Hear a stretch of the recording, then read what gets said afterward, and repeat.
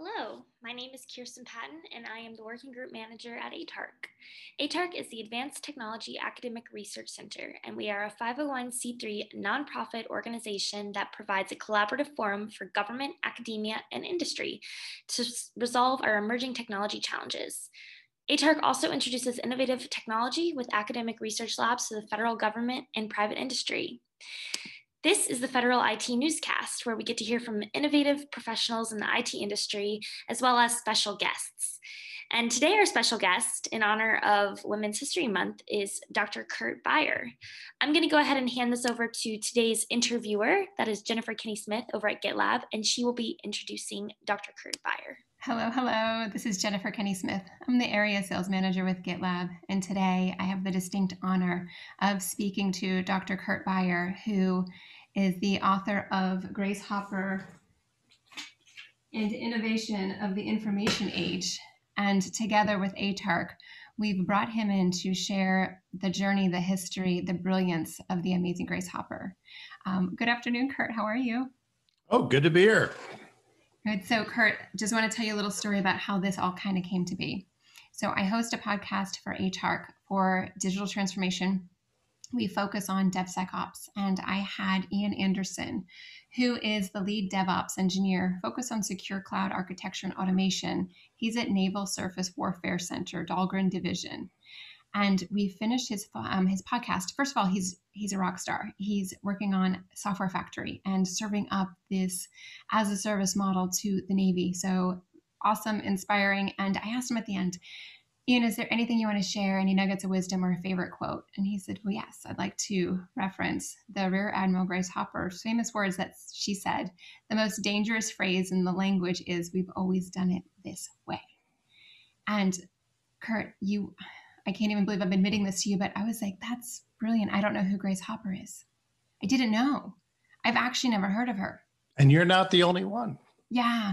So I share this with females in the IT space or females anywhere that are looking to be inspired about how to successfully build your own career. And she also reinvents herself. And we'll get into all the things and amazing steps of her journey.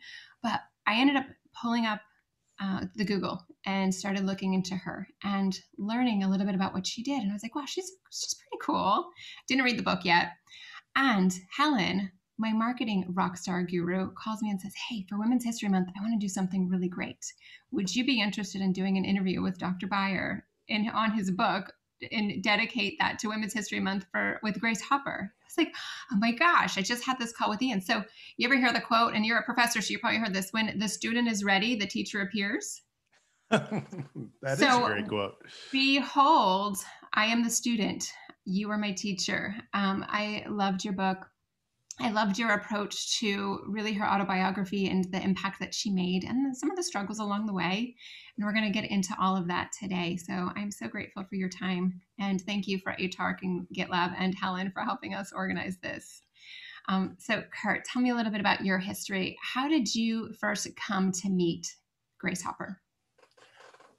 Well, the way I met her was actually connected to Helen as well. Helen was one of my sister's best friends.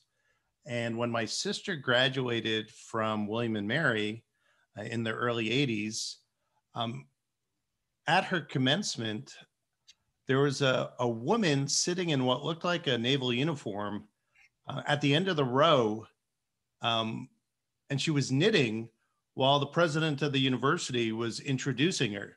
She sat there knitting, and then she stood up, and she had one of the most powerful voices I'd ever seen. And I'm 13 years old at the time.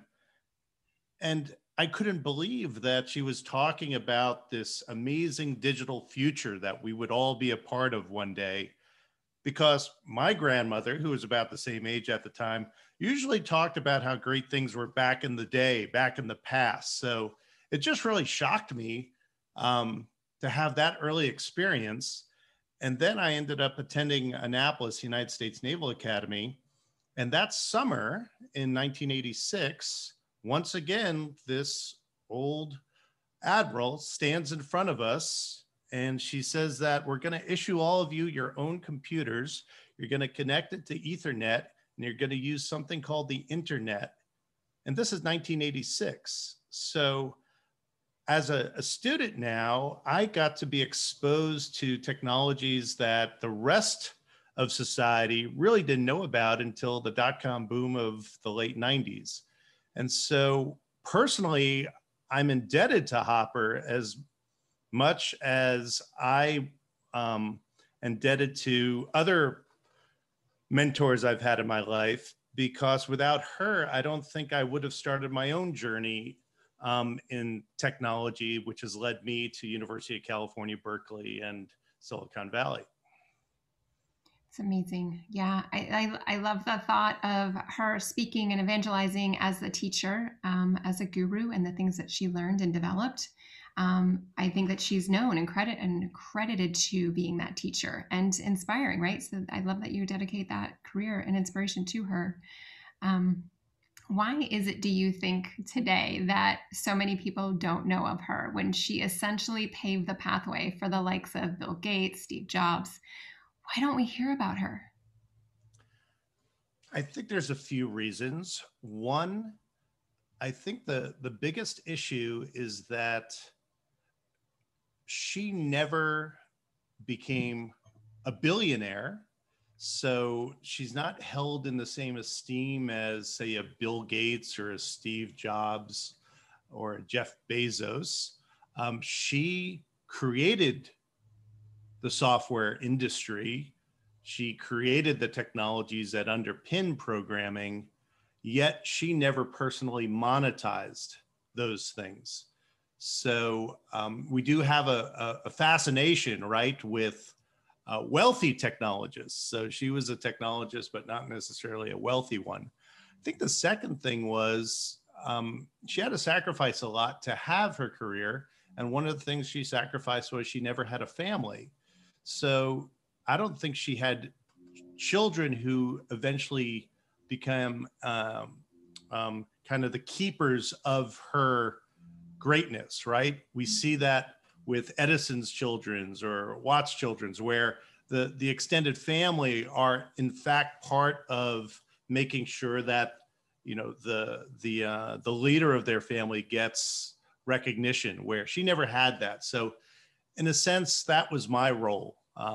I felt that I had to be the one that writes the book and lectures and speaks about how important she was to the fourth industrial revolution and everything we know around us in terms of our technical society. Yeah. I mean, the folks you mentioned, the success, monetary success, almost celebrity success, right? They're celebrities where she very much should have been, not by being in movies or TV, but because of her accolades and her success. So for the folks that are listening that don't know who she is and probably aren't even appreciating why we're gushing over her, we're going to take you on a journey together and give you the background, the history, the journey that she took, and the highs and lows of her career. So Kurt, let's just jump right in. Can we talk a little bit about the history of her upbringing and what brought her to her career? She is a PhD and professor at Vassar when I want to start the story. And then just want to add too that I understand she was quirky and was always trying to figure out how things worked and would take apart household appliances and clocks and see if she could put them back together. Just celebrating that innovation. She was thirsty and wanting to understand how things worked. Well, she grew up when there was this window of opportunity for women in the United States. After World War II, during the 1920s, women were given the vote. Women were able to have academic opportunities that they never had prior to that. And I have to say, Hopper took full advantage of those things, right? So not only did she get her undergraduate degree, but she's one of the very first women to get a PhD in mathematics from Yale University. And remember, Yale University does not allow women undergrads until 1968. So this is a pretty amazing time for women in general, but Hopper in particular took advantage of it. She then becomes a professor at Vassar, professor of mathematics. And I think you mentioned quirkiness. Where it really came out at Vassar was she was so curious about topics outside of mathematics that she had this pattern where every semester, even though she had a full teaching load, she would audit one or two classes, anything from art history to geology. And then she would try to figure out how she could work what she learned from those other disciplines back into her mathematics classes. So I mentioned this because it actually becomes very important in her own philosophy of how the digital age should evolve at a later stage. Where do you think this insatiable thirst of knowledge was derived from? Did she learn this from her parents, or what was the driving force behind that, do you think? Yeah, both her parents were very supportive of her education. Her father was a senior executive in an insurance company. Her mother was also a teacher. So I think it starts with the family. Her family also had a military tradition. So her grandfather was an admiral. Her uncle was the commandant of Marine Corps. So I think she was surrounded by successful people who had strong personalities, and that definitely influenced her journey as well. That's super cool. Tell me a little bit about the state of women in the 20s. Like, I don't know if anyone listening has had their mind blown. I didn't know women had PhDs in the 20s. My mother, I don't know if she graduated high school, let's be honest. So what was it like then? Was that the status that women were highly educated and going after these degrees and also working? I think we're under the illusion that the progress for women's rights is linear and continuous in a up and right trajectory. And in fact, it's actually more like a sine curve. It goes up and down over time. And the 20s and early 30s were a time of opportunity for women. For instance, we don't see women receiving that many graduate degrees in mathematics until the 1980s again. So the 20s and early 30s were a time of opportunity. World War II was a time of opportunity, but then we had a retrenchment in the 50s and 60s, some movement in the 70s and 80s, and then I would argue that we're in yet another period of retrenchment in terms of women's opportunities. Okay. So I want to highlight during pandemic, I think a lot of people have had to take the time to decide or think of, are they happy in their careers? Are they happy in their state of life? What would Grace's advice be to a woman today that may want to go back and get a new degree or start something new in their career? What would she say? Well, she was never too bothered by other people's opinions, what she could or couldn't do. And that is something that I think we could all benefit from. I think sometimes we rely on external factors to define what success is and what success would be for us personally.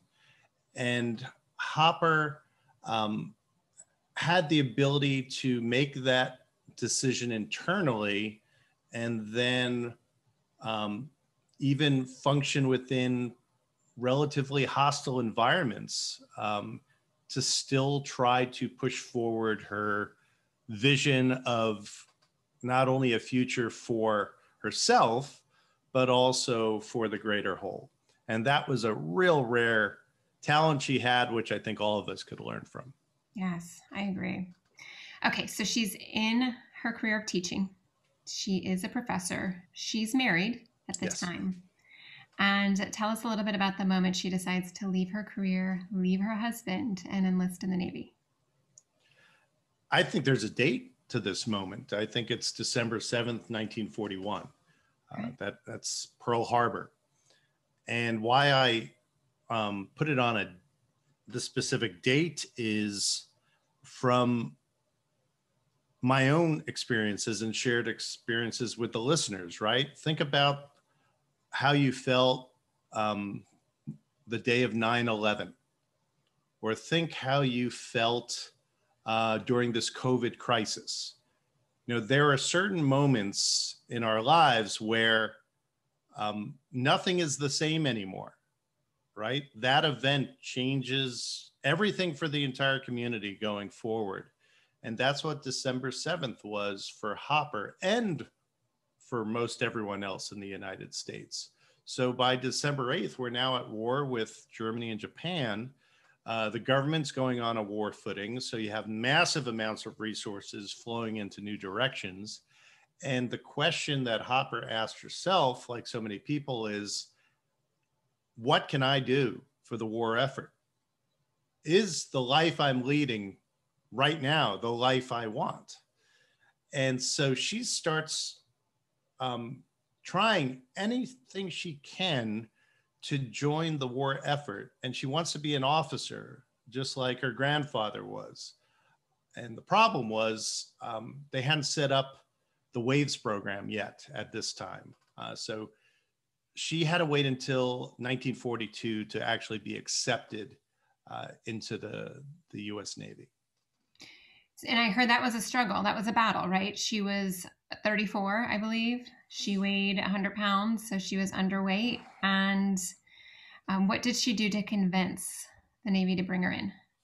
Well, in Hopper fashion, she keeps on showing up and trying to get in. And eventually she starts, which is another great strength of Hopper. Hopper realized that genius alone does not change the world. You need to build teams. You need to identify stakeholders and champions.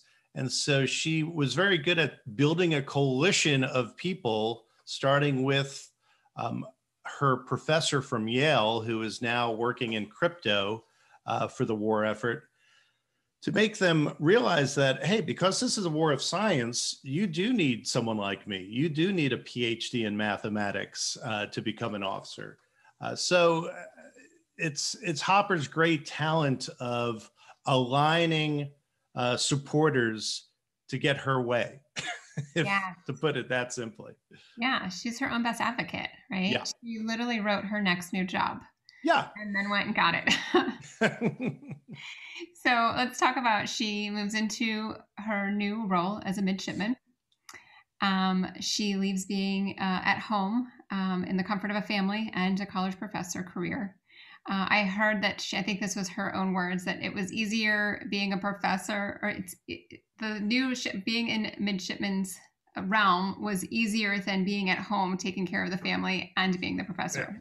So officer training was easier for her. Boot camp was easier for her than her normal life. Right. I love it. Like, bring it. All right. So she's there. Tell me about this rapid transition of her new assignment. Well, she thought she was actually going to work in crypto as well. So she was a little surprised when she ended up at this top secret project going on at Harvard. So one of the efforts during the war was, how do we speed up calculating, right? So a computer in 1941 was a person using a handheld calculator, probably produced by IBM.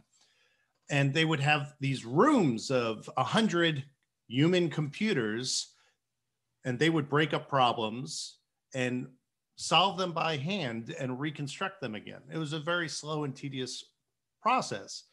So part of the research money that was being allocated to different universities went to, how do we speed up this calculating process?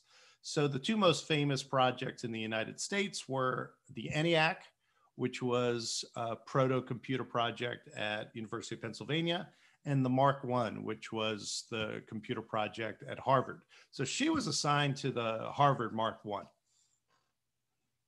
Awesome. So how was that transition for her? I understand she was going to be the only female. I read or heard that she was scared. I just want to point out that even though she seems to be full of grit and hard as nails, it's something new. She wasn't prepared for it. It's okay to be scared and be vulnerable. So how was that transition for her? Well, I think she was shocked when she first got there, especially because they were running the Harvard Mark I project like a naval ship. And she was the second highest ranking officer assigned there. Howard Aiken, who was in charge of the project, was the commanding officer of the Mark I. So from the get-go, because they were following the rules of the military, she was number 2 in charge. But she also had a boss who thought that excuse me, let's start again with that.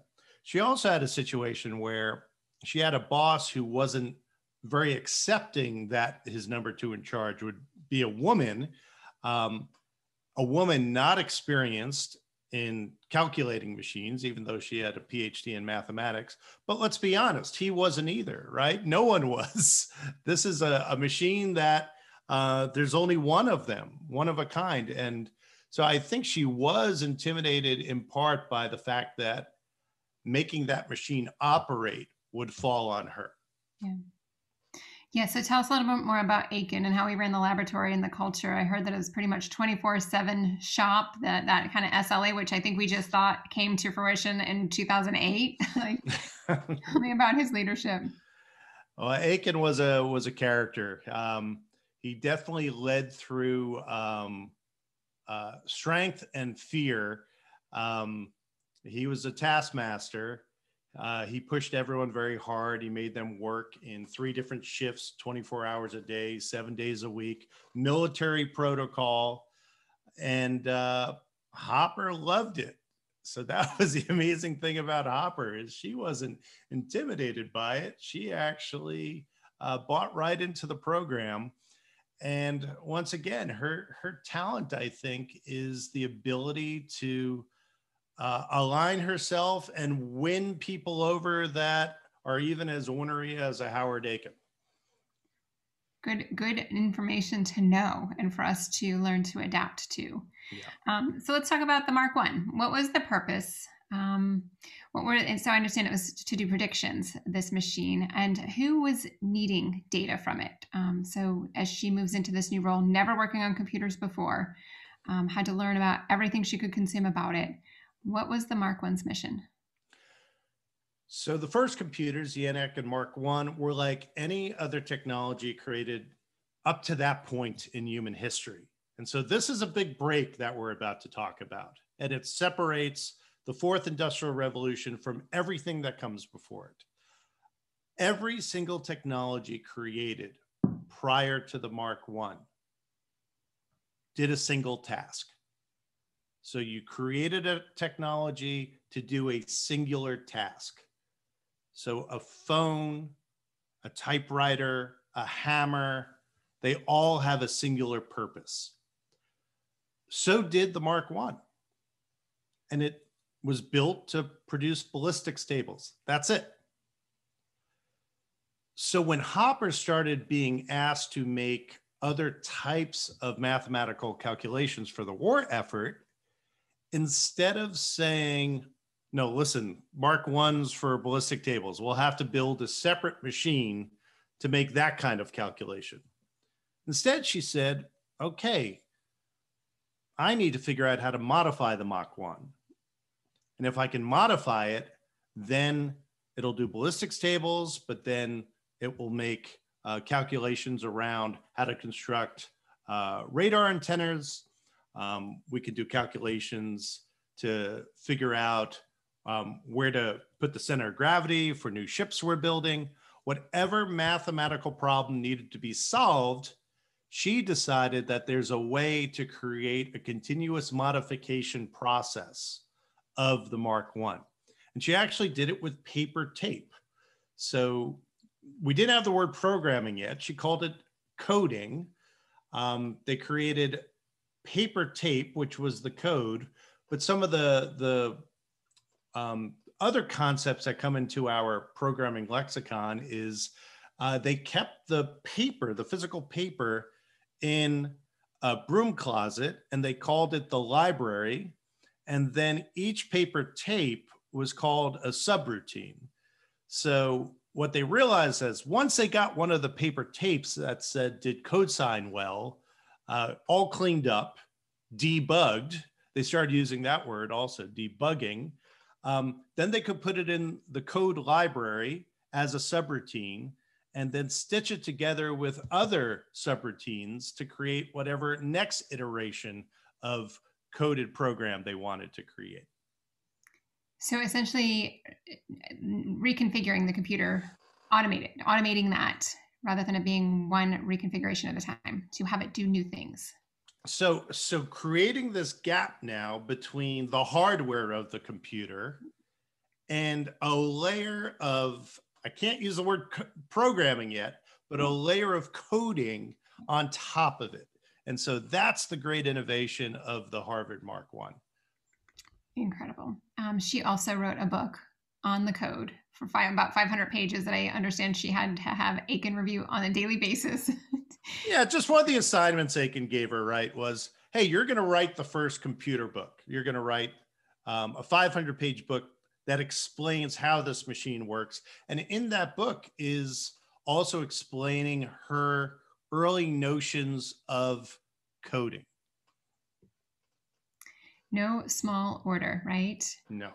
Okay, so let's dig into, I just want to level up the conversation. If you're not already impressed with what she's done, tell us or share, if you can, about the critical role she played in ending the war. Well, one of the people that came to visit her was a man named John von Neumann, and he was a mathematician working on another top secret project called the Manhattan Project. Now, he couldn't share with Aiken and Hopper why he wanted a certain problem solved, but he was trying to figure out how to cause a sphere to collapse upon itself and where to put the charges in order to do that at a certain rate. And it was a very difficult mathematical problem that you needed differential equations to solve. Remember, the Mark I is built for ballistic stables. Well, Hopper and her team take on the challenge. It takes them about 3 months, but they solve this very difficult problem. And in fact, von Neumann also trying to have the ENIAC project in Philadelphia solve it, as well as these computer teams of humans, but they just couldn't do it quick enough. So Hopper and her team figure out, well, at the end of the war, they realized they had solved the implosion problem for the atomic bomb, the same atomic bomb that was dropped over Japan, and the war ends 6 days later. It's incredible. I heard you speak about that. I just had goosebumps, like incredible. Sometimes we don't know the work that we show up to do on the daily basis will have what kind of impact. Okay, so the war ends. Where's Grace now? This is literally where it all goes to hell for her. So one of the initiatives after the war was a return to normalcy, right? This is the same language we keep on hearing, right now is, hey, what is the return to normalcy going to be after COVID? Yeah. And that return to normalcy was, let's end the WAVES program. So women will no longer be active officers in the military. Let's end the Harvard Mark I project, or turn it at least into a project that's not for the war effort, but is just part of the university.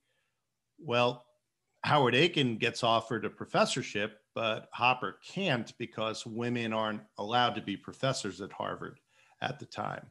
So she finds herself, she's no longer an officer, and she's can't be a professor at Harvard, yet she's one of the world's experts in this new field of computing. It's a very difficult time for her. She was already a pretty heavy drinker. That gets a lot worse. She tries to commit suicide twice. So things cycle out of control for her. And I found a letter from one of the people that used to work for her at Harvard. And they have an intervention with her. And in that letter, they talk about how she is the most important person of this new cadre of pioneers. Um, she can only function at that time maybe once or twice every week because she's recovering so much from her heavy drinking. But they thought, imagine a world where she was able to overcome her drinking and be able to put her full efforts behind building out this new technology.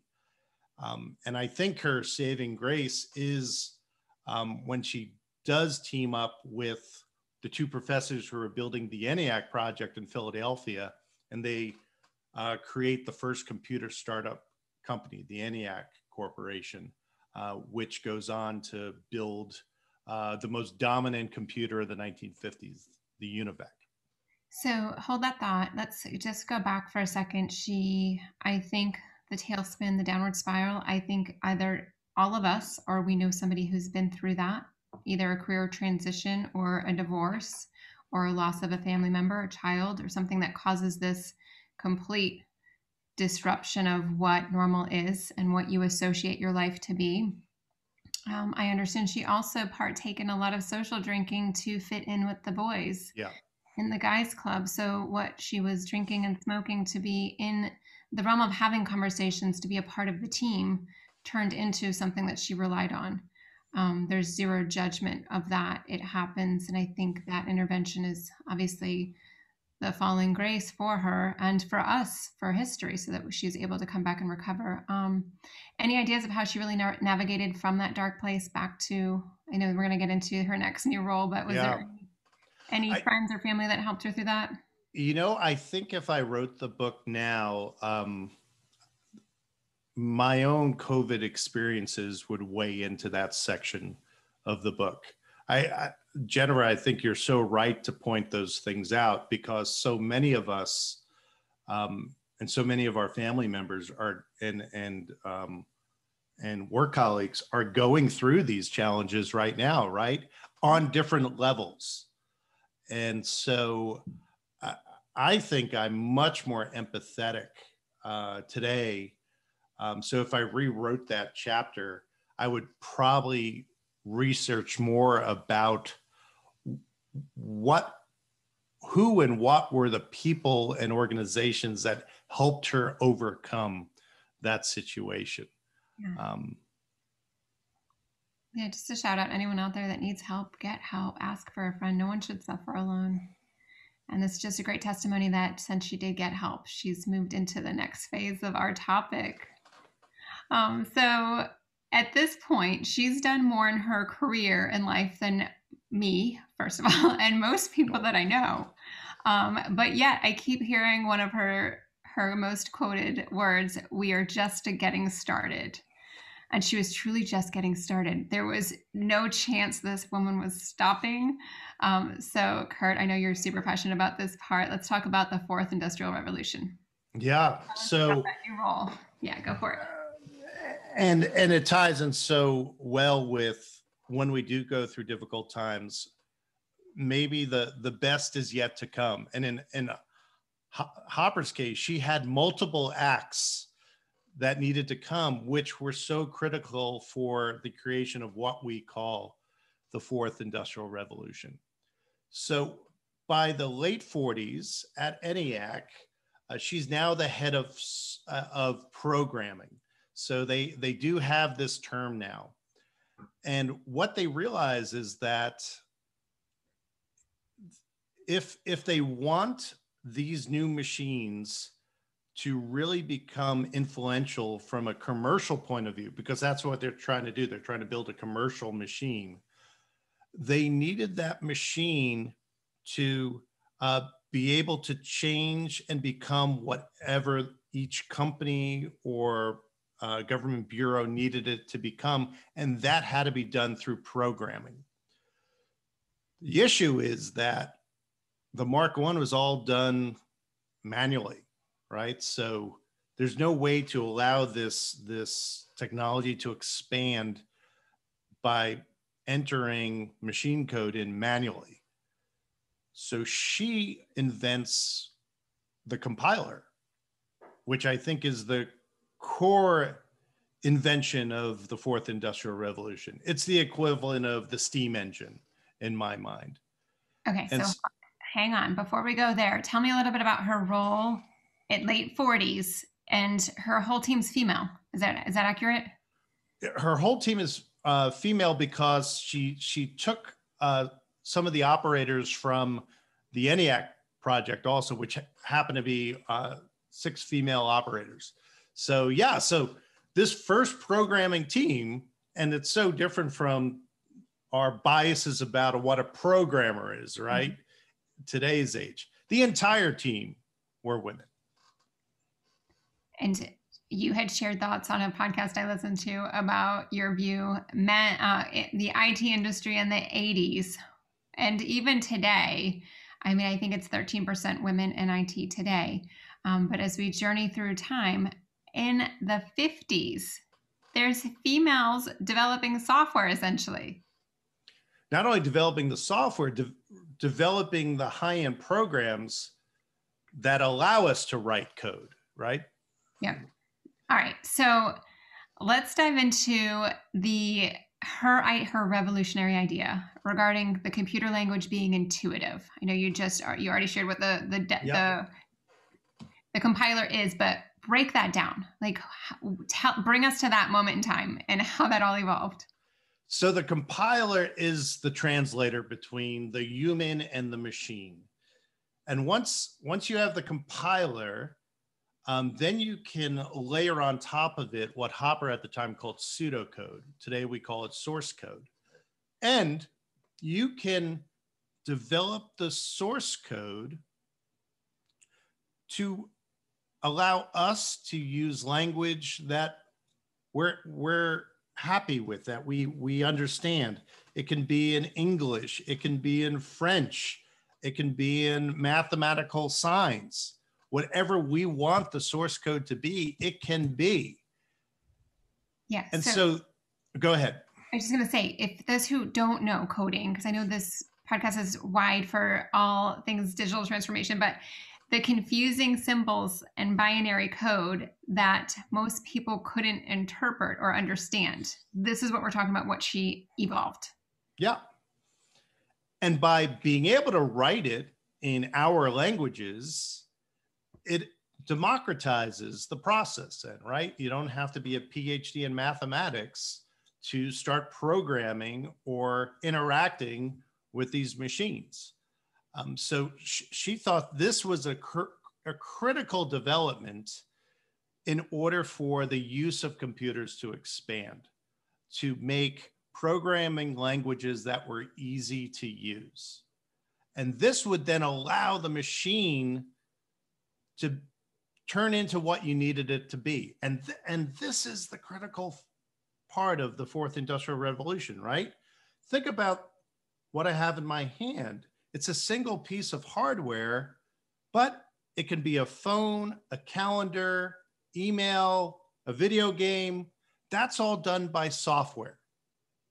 And Hopper's the one that saw it this way, right? So she broke, and believe it, there were people fighting her.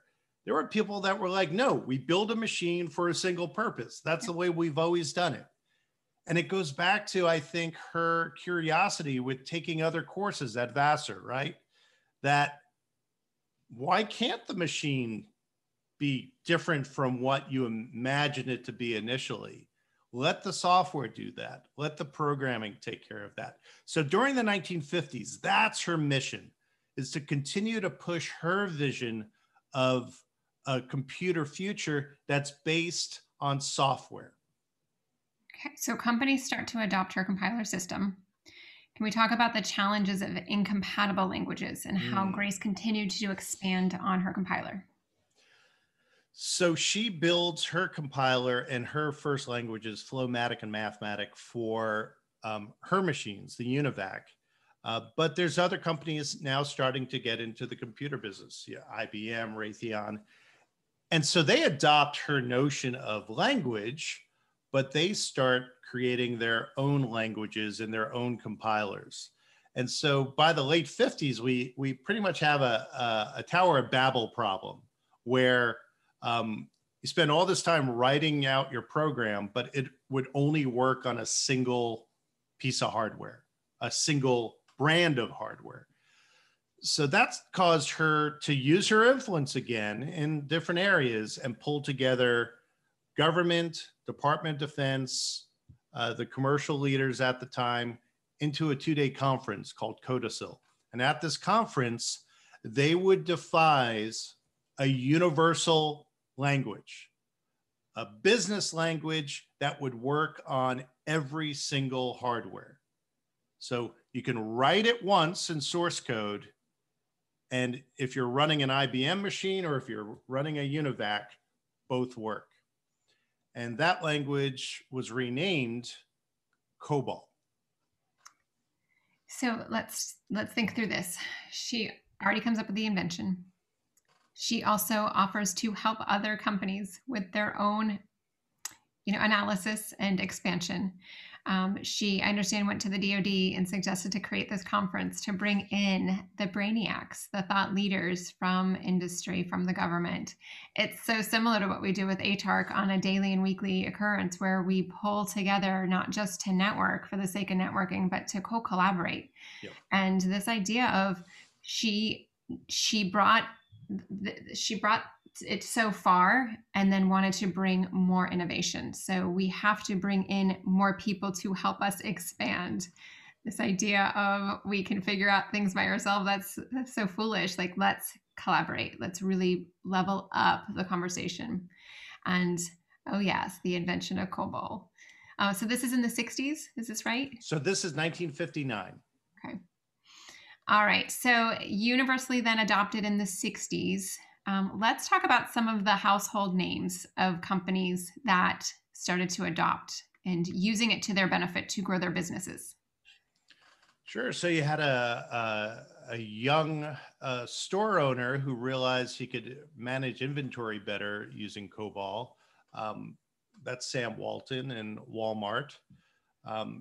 You have a Harvard student who's doing an internship at a small company in New York City called Morgan Stanley, and he knows COBOL, and he suggests that Morgan Stanley start using COBOL to do financial analysis for its large customers. Remember, Morgan Stanley is a third-tier player with about 50 employees and revenues of about $5 million at this time. You have the airline industry realizing that maybe there's a better way to organize commercial flights than by hand. So they start using COBOL to create the back end to allow for commercial airline businesses to thrive in the 60s and 70s. ADR starts doing payroll with COBOL. And we can go on and on and on and on. Pretty much we see the explosion of different business use cases based on the computer and COBOL.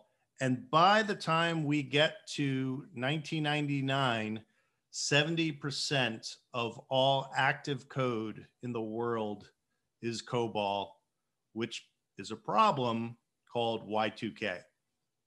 Oh. Yes. All right. So this is about 40 years worth of her career. We're in the 60s now. Let me guess. She's also named, and I don't know if she would have liked this. I don't know if I would have liked it. The grandma of COBOL. Was she a fan of that or no? Yep. She was also named the computing industry's man of the year in 1968, which I find pretty ironic that she's the man of the year. That is ironic. Well, cheers to that. Okay, so 40 years of this incredible career. Grandma COBOL, is she ready to retire? Oh, of course not. Not even close. What comes next? Tell me what's next. Well, I think she's still angry that she got kicked out of the Navy and that she couldn't be a naval officer. So in the late 60s, women were allowed to serve as officers. And so she decided that she was going to join up. And so she is in her 60s, and she becomes one of the oldest active duty officers in the Navy. And once again, it's a critical time for the Navy, Department of Defense, but also for the future of the fourth industrial revolution. Most people don't realize that the seeds of the three most important developments that influence our lives right now are back in the late 60s, early 70s. The military has a project called the Advanced Research Projects Agency. It's the military's ability to try to take moonshots around different technologies. And so Hopper starts becoming very involved in pushing some of these moonshots forward within Department of Defense. One is the Integrated Circuit. One is ARPANET, Advanced Research Project Agencies Network, which becomes MILNET, which becomes, of course, the internet. And the third is augmented reality and virtual reality. Getting computers now not to just do mathematical equations, but to actually start producing images, graphic images. And so Hopper ends up spending the next 22 years of her career as a naval officer and rises to the rank of Rear Admiral, and was very involved in all of these initiatives in the military using the technology for now communication purposes and for affecting my life as we started with this whole journey, right? Where she makes sure that the next generation of naval officers has access to all these new, at the time, esoteric computer technologies. It's absolutely incredible. I want to pull on the idea of her being still a female in this whole leadership realm, moving throughout the military, throughout IT, back in the military. In your book, page 324, what did you learn about Grace's ability to transcend organizational gender bias to elevate her career? One thing that I try to tell my own students at University of California, Berkeley. So I teach the entrepreneurship program at University of California, Berkeley. And I have to get them over this myth of the genius, right? For some reason, I think it's because we love the individual myth of the genius, the superhuman that can save us all. That's not how innovation works. That's not how startups work. That's not how larger innovative organizations work.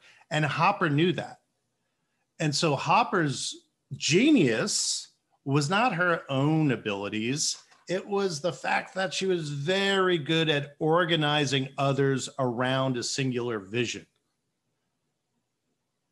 She was a salesperson. So yes, she was a technologist, but she was a salesperson as well.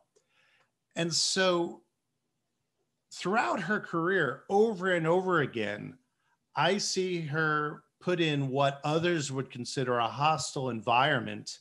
And you give her a few months or a few years, and she would turn that hostile environment around and get them working on a vision together collaboratively. And this happened at Harvard. This happened during the 1950s. I have this wonderful picture from the 1950s, her team. And I put it next to what we call the PayPal Mafia in Silicon Valley from the 2000s. The PayPal Mafia picture is about 20 white men. Hopper's team picture from the mid 50s has an African American, an Asian woman, an Indian man, herself, and lots of other women, and of course, some white men as well. But it was just so shocking when I found that picture in the archives, right? So we have such a bias about the 1950s versus, say, the current day, when in fact, Hopper was able to build diverse teams at a time where we thought diverse teams weren't being built. so relevant today as we talk about that. What do you think happens when companies or teams don't lean in to have diversity? How does innovation suffer? Well, the reason I think Hopper was building those teams is she was looking for proactive creativity. And so sometimes when we don't pick for diversity, we fall in the trap of just picking people that think like ourselves and look like ourselves, when in fact we're undermining the entire innovative experiment by doing that. She wanted to innovate. She wanted to change the world. So she didn't care who you were, as long as you could help that vision,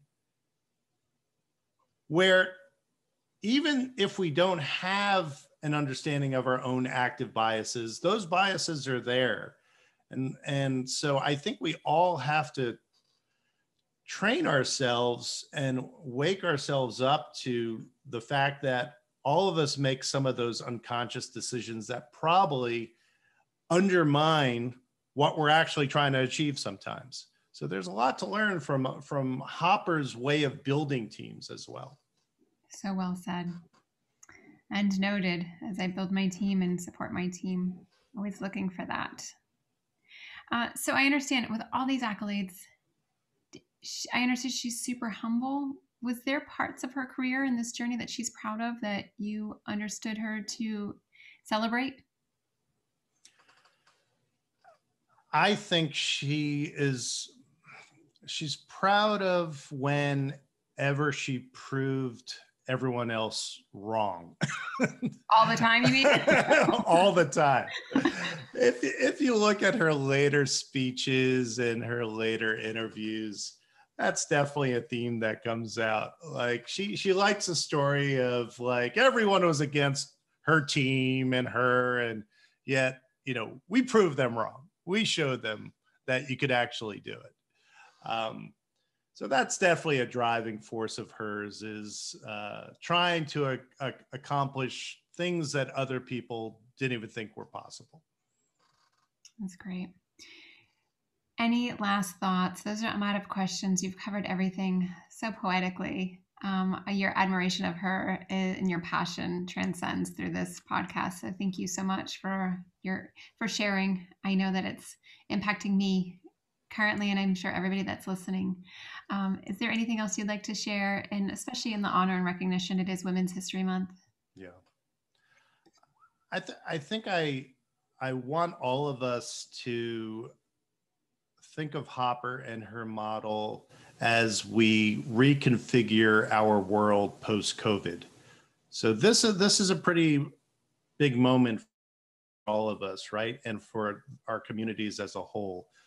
I think COVID is an event like World War I, World War II, 9/11, and there is no return to normal on the other side. This is a break, and we have to kind of rebuild our organizations and our societies after this break. And so we have to think about, what will that look like? I have to tell you what I don't want it to look like. I don't want it to look like what was happening in the 2000s. And what I mean by that is Hopper's teams were 50, 60% women. When I was in college, 40% of computer scientists were women. That number went down to 13% by 2013. At the same time, we are been witnessing the amazing wealth generation and innovation of the fourth industrial revolution. Software is eating the world. Hopper's invention is eating the world, yet 50% of the population is not participating in its gains. So I would like to see that change going forward as we reorganize in the name of Hopper. And for women that want to start investing in that career path or education, as a professor, what are some wise words you can share? What is some inspiration? I think it starts when you're young. I think it helps when the community supports those efforts. One wonderful way to honor Hopper is to support the Grace Hopper celebration.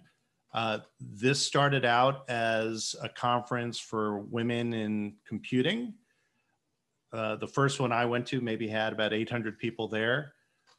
Last year it was virtual, but the year before, I think there were 35,000 attendees. It's a great place for companies to recruit. And so I just want to make a pitch for the Grace Hopper celebration as well. Yes, I love that. Thank you for that plug. I also want to plug your book. If you all are watching, this is his book, Grace Hopper and the Innovation of the Information Age. You'll hear when we wrap this, ATARC and GitLab will be giving away these books when you register. So we want to have the book in everybody's hands.